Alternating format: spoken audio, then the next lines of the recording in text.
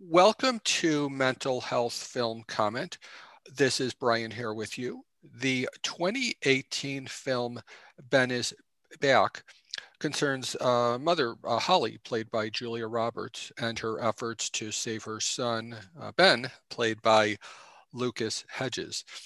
Joining us today to talk about many of the themes addressed in the film is Lynn McLaughlin, author of the best-selling book Jackson.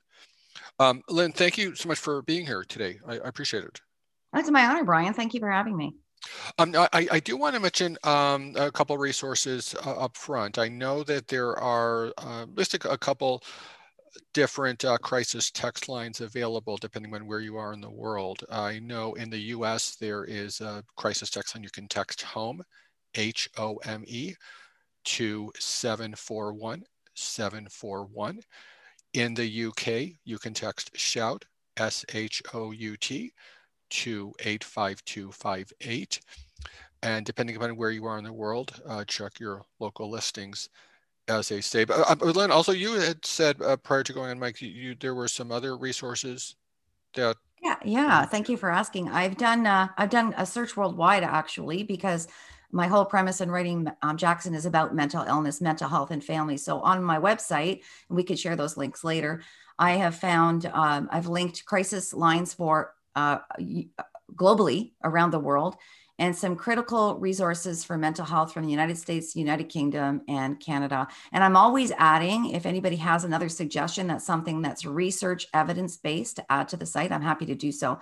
But having it all in one place, I find when I speak to people who are searching, sometimes it's really hard for them. And you don't want to have to spend 15 minutes searching for a phone number when you're in crisis. So anyone's welcome to go to lynnmclaughlin.com and it's all there. Absolutely. Thank you for that. And like we definitely do want to emphasize resources and help available. Now, I had mentioned to you prior to recording, and I'd mentioned to some other people, and now just between us and however many of our closest friends listening, and this would be the first podcast being recorded after what turned out to be a would have been 3 days, maxed out at 3 days, panic attack that had me in urgent care on earlier this week. So there's a lot in your book, Jackson, that resonated with me. And I would imagine there would be many people out there as well who would find, an entry point in a way. And this is that sort of book where there's different people who are reading it, whether it's the parent or whoever it is. They always, you know what I mean, like a different entryway into the story. And the anxiety that was sort of at the time that I was looking at it, like that it was just close proximity to. So I guess I'm happy to have you on here. Like I said, the timing of this in relation to the panic attack and whatnot is just everything's perfectly lined up, so to speak. Well, thank you for sharing that, Brian, because there's so many of us that are experiencing, not just because of the pandemic, it's certainly tenfold now, but we're all experiencing something in some way. Many people don't think there's an issue whatsoever until there's a trigger or something. And you had a panic attack. I think the most important thing for you to find out was what was the trigger, what was the cause, right? Because I'm sure when you were in the midst of that, based on my experiences in my own life with people I love, you don't realize it's a panic attack. You think it's your heart. You think it's it's terrifying at the time, and you want to prevent that from happening again. Yeah, absolutely. Now, Ben is Back is obviously a film with, as with any film, dramatic license and screenplay and the various, assortment of liberties that are taken with a screenplay and a film. How much of that would you say is consistent with your experiences? I know obviously some of the movie itself would not be, but how much of the themes and the topics in the film, because because when I was reading Jackson, there was a little more than a little overlap.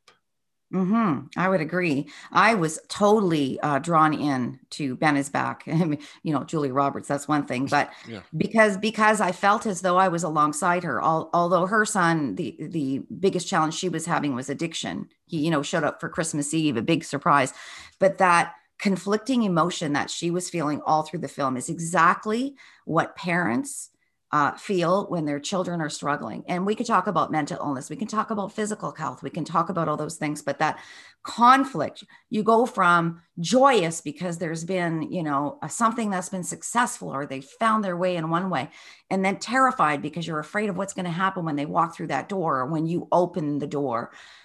So this constant up and down is what Ben is back. Absolutely, I related to, and that's what you see in Jackson too, because my book tells the perspective from two different main characters. June is the mother, and although the book is fictional, it is based on real life experiences, and I would say 50% of it is myself as a parent and my daughter, and the rest are experiences from people around me that I've spoken to as an educator for 31 years, professionally, etc. So that up and down in that movie is exactly what you experience when your child, your adolescent, your teenager, even your adult child is going through something in their life that you come to the realization of you cannot control. And that's so hard as a parent. It took me a long time to get to that realization. I wanted to help, to save, help, just as Julia Roberts is doing in that film. But it comes to a point where you realize there's only so much that you can do with love and hope, but those decisions are theirs. Yeah. So I kind of went off on a tangent there, but Yeah. yes, definitely links. No worries. Now, one thing I do want to point out for those listening, I'm more than aware of the irony of a podcast called Mental Health Film Comment, where we're talking about a book, um, which is not that terribly ironic, considering that I do tend to like reading books that are easy for me to imagine being a film or a TV show. I tend to, that's because it is like that. It's not there are parts of it that are not an easy read, but the overall, when I'm reading it, it's easy for me to visualize the story being told. Does that make sense? Absolutely. It does. And any parent out there, you're always juggling, right? Where we call it about, the plates are spinning. So as much as all of this is going on with one of your children or your sister or your brother or your friend, or you still have all of this other stuff that calls you out every single day. I'd love to see it as a film. I absolutely would. And I think, and your question earlier about different people can relate to it. I've been to several book talks, and it's fascinating to me. One woman's husband is a business owner, and she said, my husband's got to read this book because then he's going to understand what his employees, some of them, are going through in their own families. Mm-hmm. You have people who have experienced something similar for themselves, for a friend, for a child, or people themselves who've got a mental illness and have found a way through and have accepted the fact that that's part of their life, but it doesn't define them. So, so many people are relating to it in different ways. And I didn't expect that. So that's a wonderful thing as a writer to get that validation. Oh, cool. Definitely. And one aspect of this also that I did want to acknowledge is that, and there's something that I try not to mention on mic because I want to be, considerate and respectful. But I alluded to this prior to us recording. And that is, I have been making a diligent effort to better represent caregivers' perspective and parents' perspective and whatnot. And reason being is that if we tell people you're not alone, which is true, by the way, and I do need to emphasize that point, it is true, then at least to me, there should be a requisite follow-up with that, and having different perspectives, such as a caregiver or a parent, is a pretty easy way to get that proof, that evidence that you're not alone, because it's something that not many people realize. I know that there might be some people listening who might think, oh, well, no one cares and I'm all alone. And you're here to say that you do care, and that you are actively taking steps to ensure that there are resources and help available for people. So that's a huge part of why I think having the caregivers and parents voices is so important. It is a process, Brian. I will say, if I had been invited to do a podcast a year and a half ago, I likely would have declined. So if you think of it as a caregiver, when we say caregiver, let's say parent, just so that, because that's what my perspective is and that's what I can speak to. It doesn't matter what's happening with your child. You are always going to be in protective mode. Always, always, always. So I wrote Jackson as a fictional book for a lot of reasons, and part of that was to protect my child, to protect my daughter, and whatever her story is hers to tell. So when we speak as caregivers, we're kind of on that line, and that what my daughter wants to share, and she does share, that's hers to own. She didn't help write the book, but she certainly read the book. She gave insights to the book, other perspectives. She could see where in Jackson's character that portrayed something she had gone through, but that was hers to own. When I speak as a caregiver, I can speak to my experience, but I'm also still going to be protective. Let's be real. There are still people out there that if you apply for a job, let's just say, you apply for a job, you go for your job interview, for whatever reason, they discover that you have a debilitating mental illness. I'm sorry to say, but it's still a fact that is going to affect your job perspectives. It's real. So, caregivers going on and speaking openly about their own loved one is really tricky. It's really tricky because there's that fine line that we always have to cross. And the other piece is the guilt. I will tell you when my daughter was it was about 2 years of time that she was at her worst, and she's doing amazing today because she's figured it all out. But when she was at her worst, I had other friends going through similar experiences. We didn't talk about it, Brian. So why didn't we talk about it? We didn't talk about it for a lot of reasons. First of all, we were afraid of triggering our friends. I was afraid of triggering them. And also was this always going to be a sense. And if anyone wants to correct me, I'd love to have a conversation with you of what could I have done differently? What could I have done differently? And I think there's a fear of judgment. I would say a year and a half ago, when this was all happening, if I spoke about it openly and honestly, maybe 3 years ago, actually now, I would have been judged. Oh my goodness, she put her career first. What was really happening behind those closed doors? When there are all kinds of different reasons that we now know of. So I would give that to you in terms of the trepidation that caregivers have in speaking out.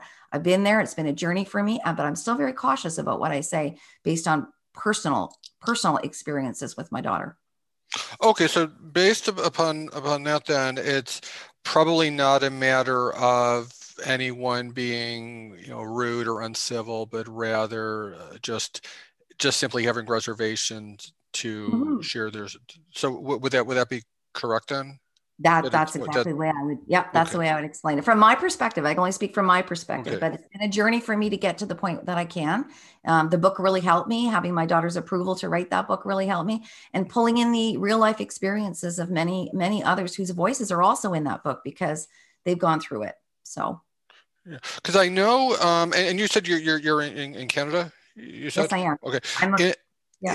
In the U.S., there is an organization, the NAMI, National Alliance on Mental Illness, which has it's kind of a hot topic. It's I'll kind of limit my comments in that regard, good or bad. But one thing that has characterized NAMI to a large extent is the parent and caregiver groups that are available.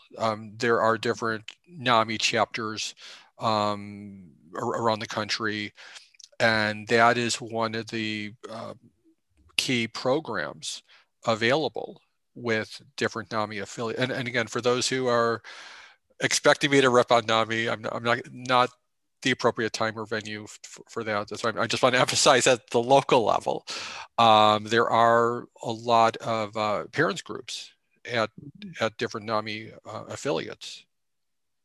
Yes, and we have something very well. We have many organizations available in Canada. We have in Ontario, we have something called Parents for Children's Mental Health, and these are people who have lived life experiences. The Center for Addictions and Mental Health in Canada and the Canadian Mental Health Association are two of the largest support networks. We now have an organization of youth that has started up, and I'm blanking on the name right now, but I'll find it for you, where they are speaking about their own experiences and empowering others to do so.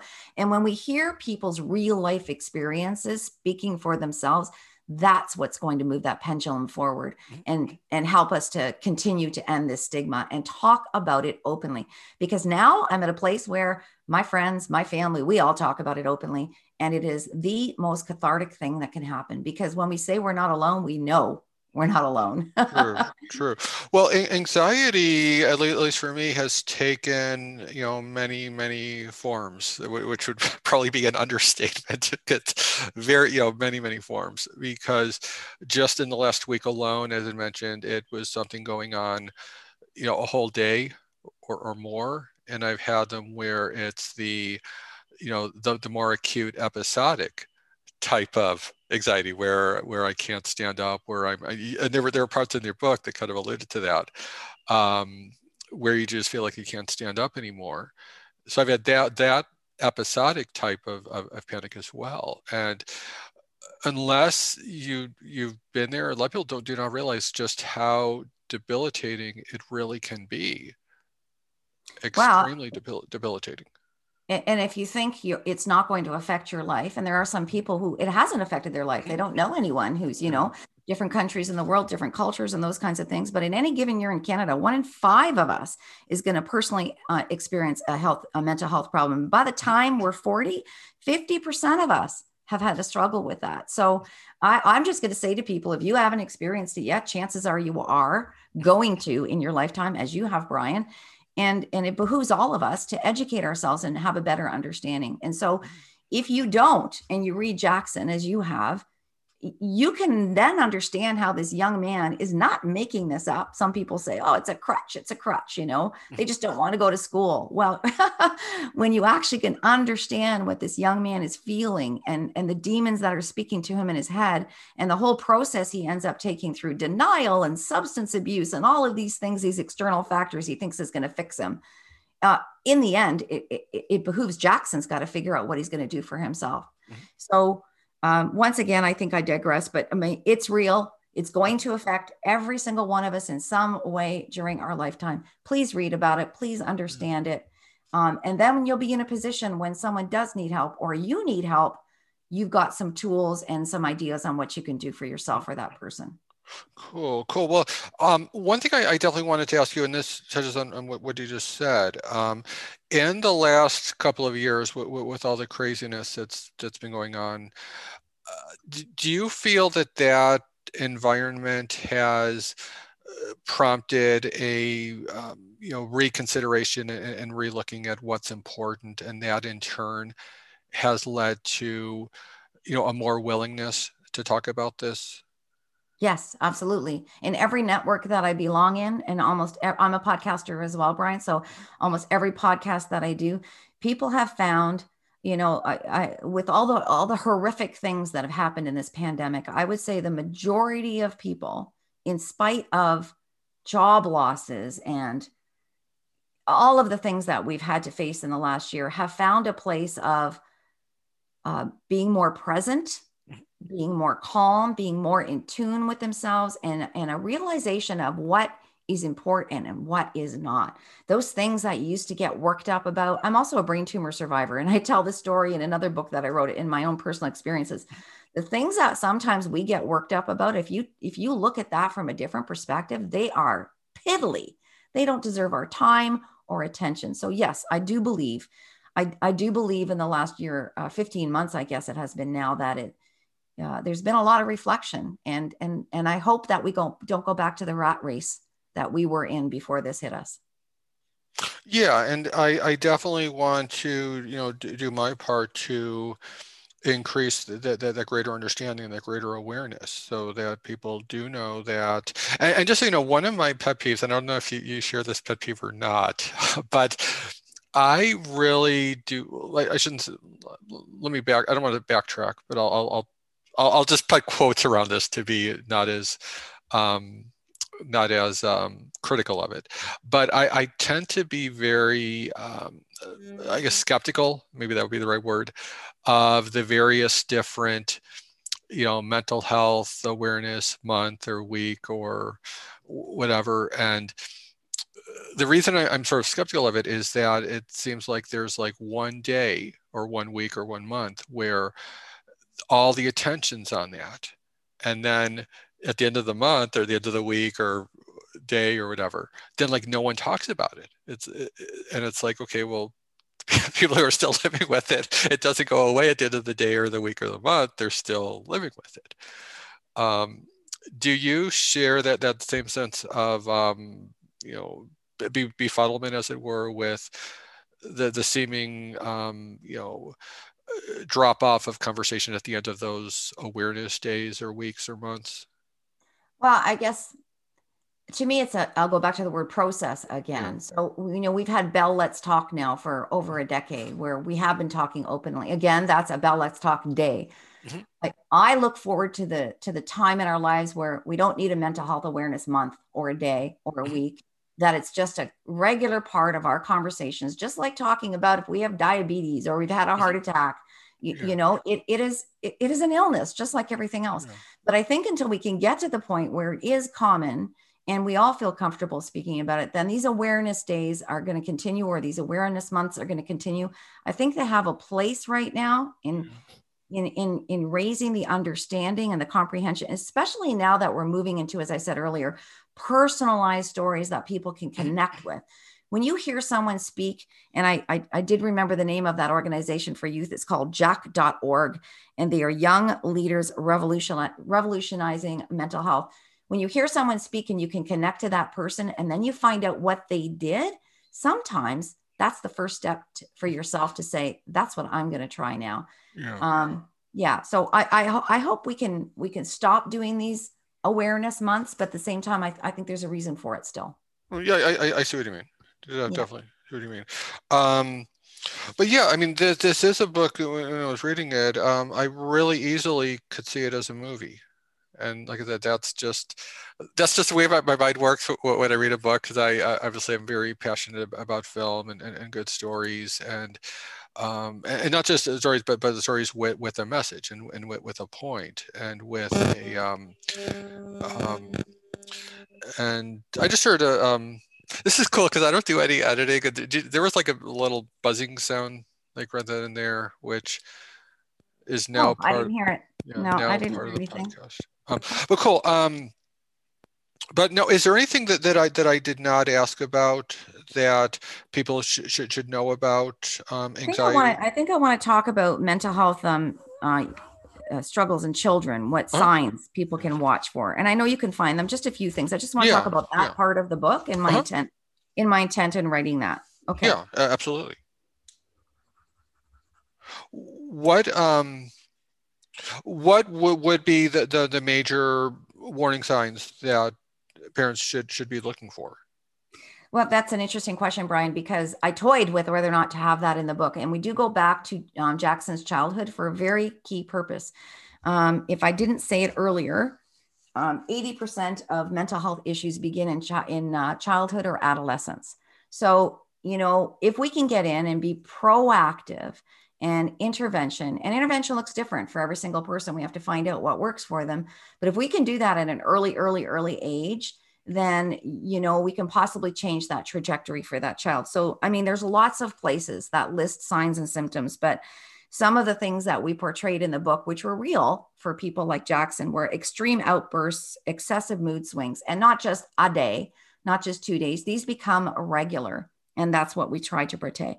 When they worry so much that they get stomach aches or they become physically ill, right? Worrying, nightmares, lack of sleep. They used to be enjoying wonderful activities and no longer are interested in those kinds of things. Maybe they love to go out for walks. They no longer want to go out for walks. They may have a total different opposite mood, like unusually quiet. They're sad, they're reserved, they're preoccupied, or even changes in appetite. And if you see a couple of these things and you think, oh, well, yeah, okay, this is just, this is what I wrote about in Jackson, what the parents did. Yeah, this is just typical. This is okay. We'll get through this. Everyone has temper tantrums. We've all heard about the terrible twos. Yeah. But when it gets to the point where you're not seeing a change, and we as parents are not, we only have so much, knowledge ourselves. I don't think it causes any issue whatsoever to just go and get it checked. Go speak to your family doctor, go to see a pediatrician, start to read some things to say, is there something we need to look further into? Because there's strategies and techniques we can teach children as early as 4 years of age around stress management, around dealing with anxiety. So, and actually my niece and I are writing a children's book series on it right now. Oh, very, very, very cool. Yeah. Very cool. Yeah. So, yeah. And I like how what you're describing is a very holistic approach. In other words, not relying on one area of medicine specifically, but being open to different, doctors and absolutely. So. And I learned that the hard way as a parent, because I was, and this is the story I'll tell from my own perspective. It's got to be cognitive behavior therapy, yeah. Trying to ram it down my daughter's throat. And she wanted no part of it for her own reasons. And I grew to respect that. But there are a growing number of personal testimonials. And you've spoken to people yourself who sought a solution outside of the medical world, or a combination, right? It might be meditation, mindfulness training, yoga, nutritional supplements, CBD oil, Reiki. There's all kinds of things where people have found varying levels of success, but the right help for each person is going to depend on a number of factors. So to me, it may be therapy. It may be a combination of something that's natural. It may be one or the other. But the first step is to try to figure that out for yourself, and not be of the mindset that I've tried this and it doesn't work, I'm done. No, keep trying until you find something. And if the medical world isn't working for you, then look to some of these alternatives. Spirituality is another one I should have mentioned. Your faith, that's helping a lot of people too. Yeah, absolutely. And that is, and the spirituality and the faith part of it is something that I've been very open to getting represented on the podcast, because I don't, at least my personal opinion is, I don't see it being acknowledged as widely as, again, for me, that I think it should be. And again, it's I like to provide options and choices, and that's one of the things. Like if someone's going through what I went through and a sense of powerlessness, the opposite of that is seeing choices and seeing options. And so that's why that's part of the reason why I like to have just a wide range of perspectives and options, so people know that whatever they might think is it, that there's always going to be more than what they're looking at. Well, I will send you a name. Actually, I'll say it on air. I think she'd appreciate. Her name is Violet Dietrich, and she had experienced several suicide attempts and has found faith, and is now helping other business owners and other people struggling through her faith. And I interviewed Violet a few weeks ago, so she would be one, and I'll send you her contact information, Brian. Okay, cool. I appreciate that. Now, as we wind down, I do want to mention a few more resources out there. There is Mental Health America, MHA National.org. There's also NAMI, National Alliance on Mental Illness, NAMI.org. MadinAmerica.com is websites people have mentioned to me. Lynn, how would people find out more about your work and the work you're doing? Well, everything I do is really on my website. I'm on all social media platforms. I've really been focusing quite a bit on Instagram, but it's lynnmclaughlin.com, MCLAUGHLIN. I'm up to about 70 podcast interviews. They're all there. They're archived. My books are on there. I also help people learn how to get through the publishing path to write their own books. I'm happy to help. All of that information is there. I have a blog. I send out a monthly blitz that helps people see what's going on and maybe find some solutions for themselves too. So yeah, have it all in one-stop shopping. Cool. And that resource page is also there. And you've mentioned one organization that I have not got included on that, Brian, that I'll add this week. So good deal. Well, thank you so much for being here today. I appreciate it. It's been my pleasure. And I'm happy to help anybody else. Just reach me through my website through the contact form. Good deal. Thank you, those of you at home or wherever you may be. Stay safe, everyone, and talk next time. Bye.